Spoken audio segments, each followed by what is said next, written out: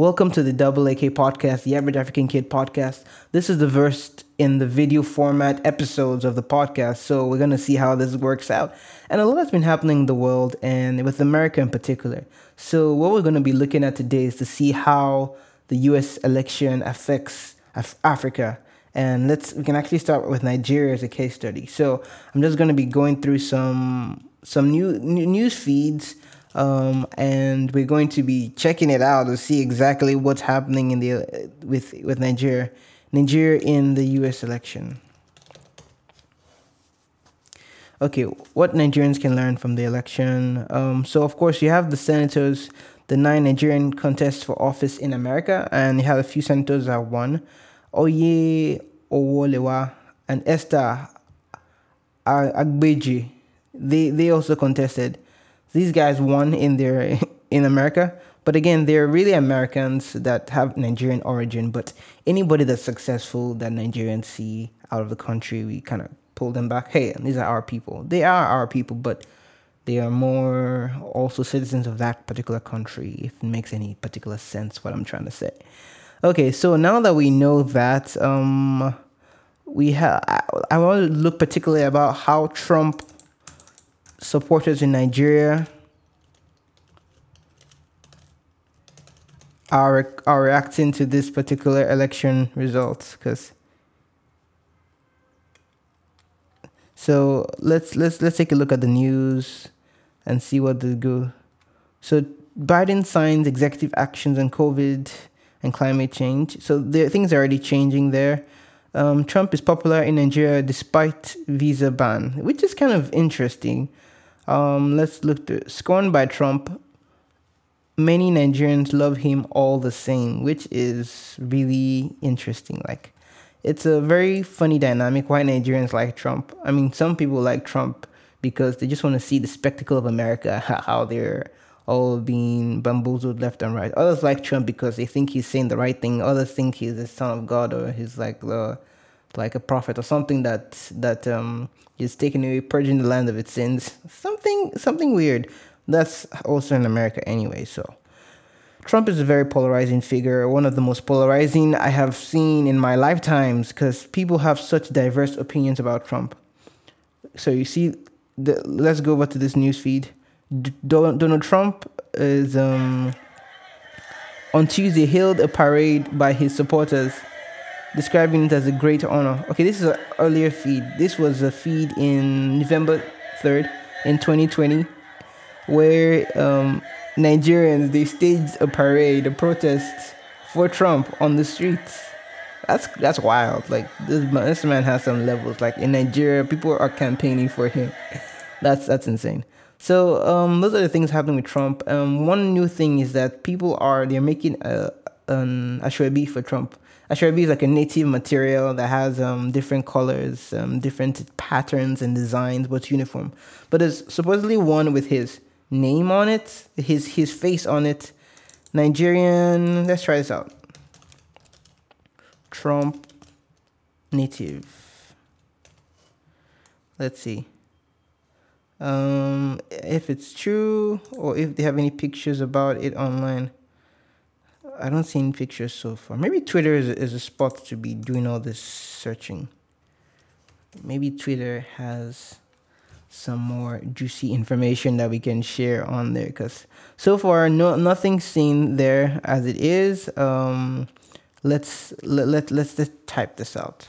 Trump and Nigeria.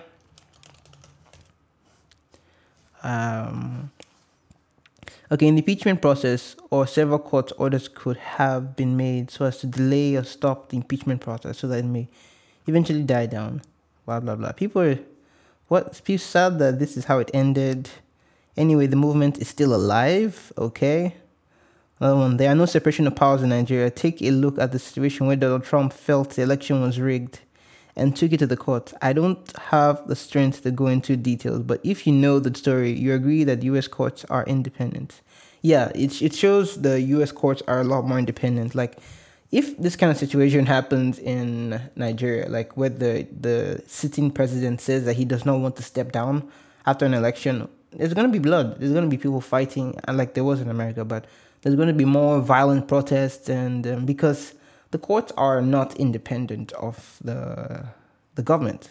Like the courts are a piece of the government, but America showed here that they have some integrity in their democratic system, where the courts were not be able to be bought by the president, even though the president was the one who appointed most of the judges on that court, Supreme Court. It's really a telling tale that says that things are a bit different. Okay, so this is a tweet by President Biden.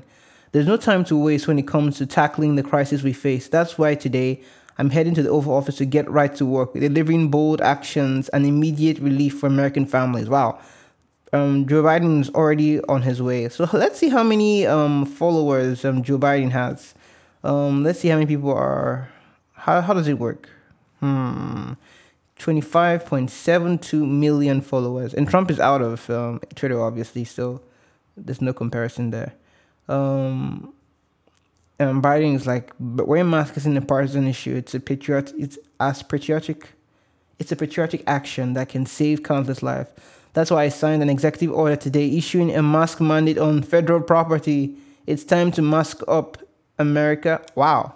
So meaning that now if it's actually illegal not to wear your mask on federal property. Now he couldn't establish it every single place, obviously. In churches too, everywhere. So I think it's a good mandate. Everybody should wear their masks. It doesn't depend on them.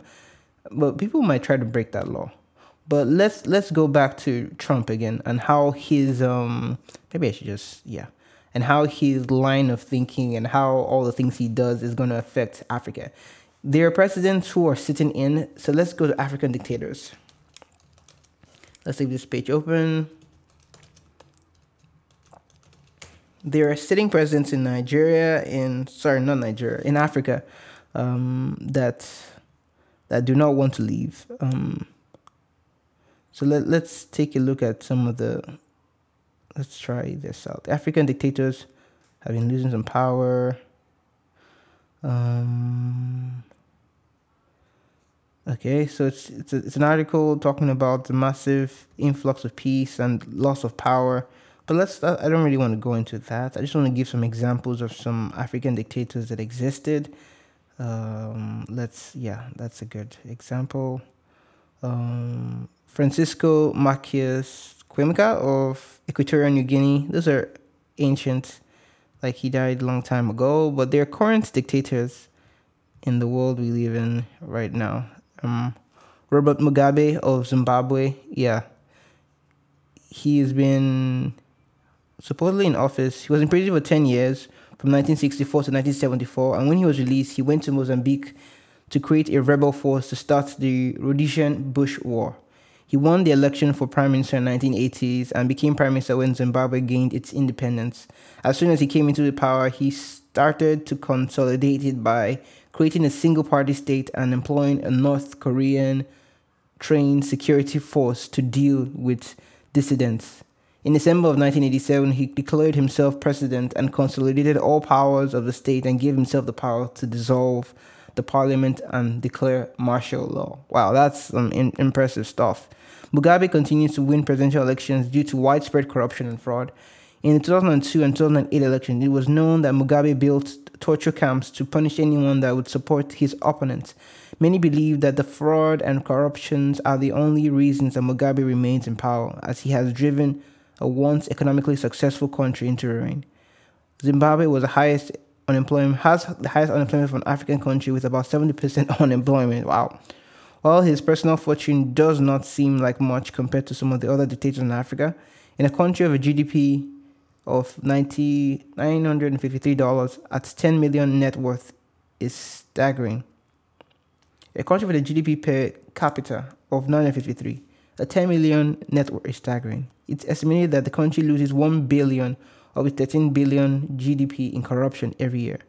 Most of his corruption comes from his desire to consolidate power and rig the election so that he can stay in power indefinitely. Even after agreeing to a power-sharing arrangement and trying to appease the international community, he's still known for looting the diamond deposits and killing or torturing his opponents.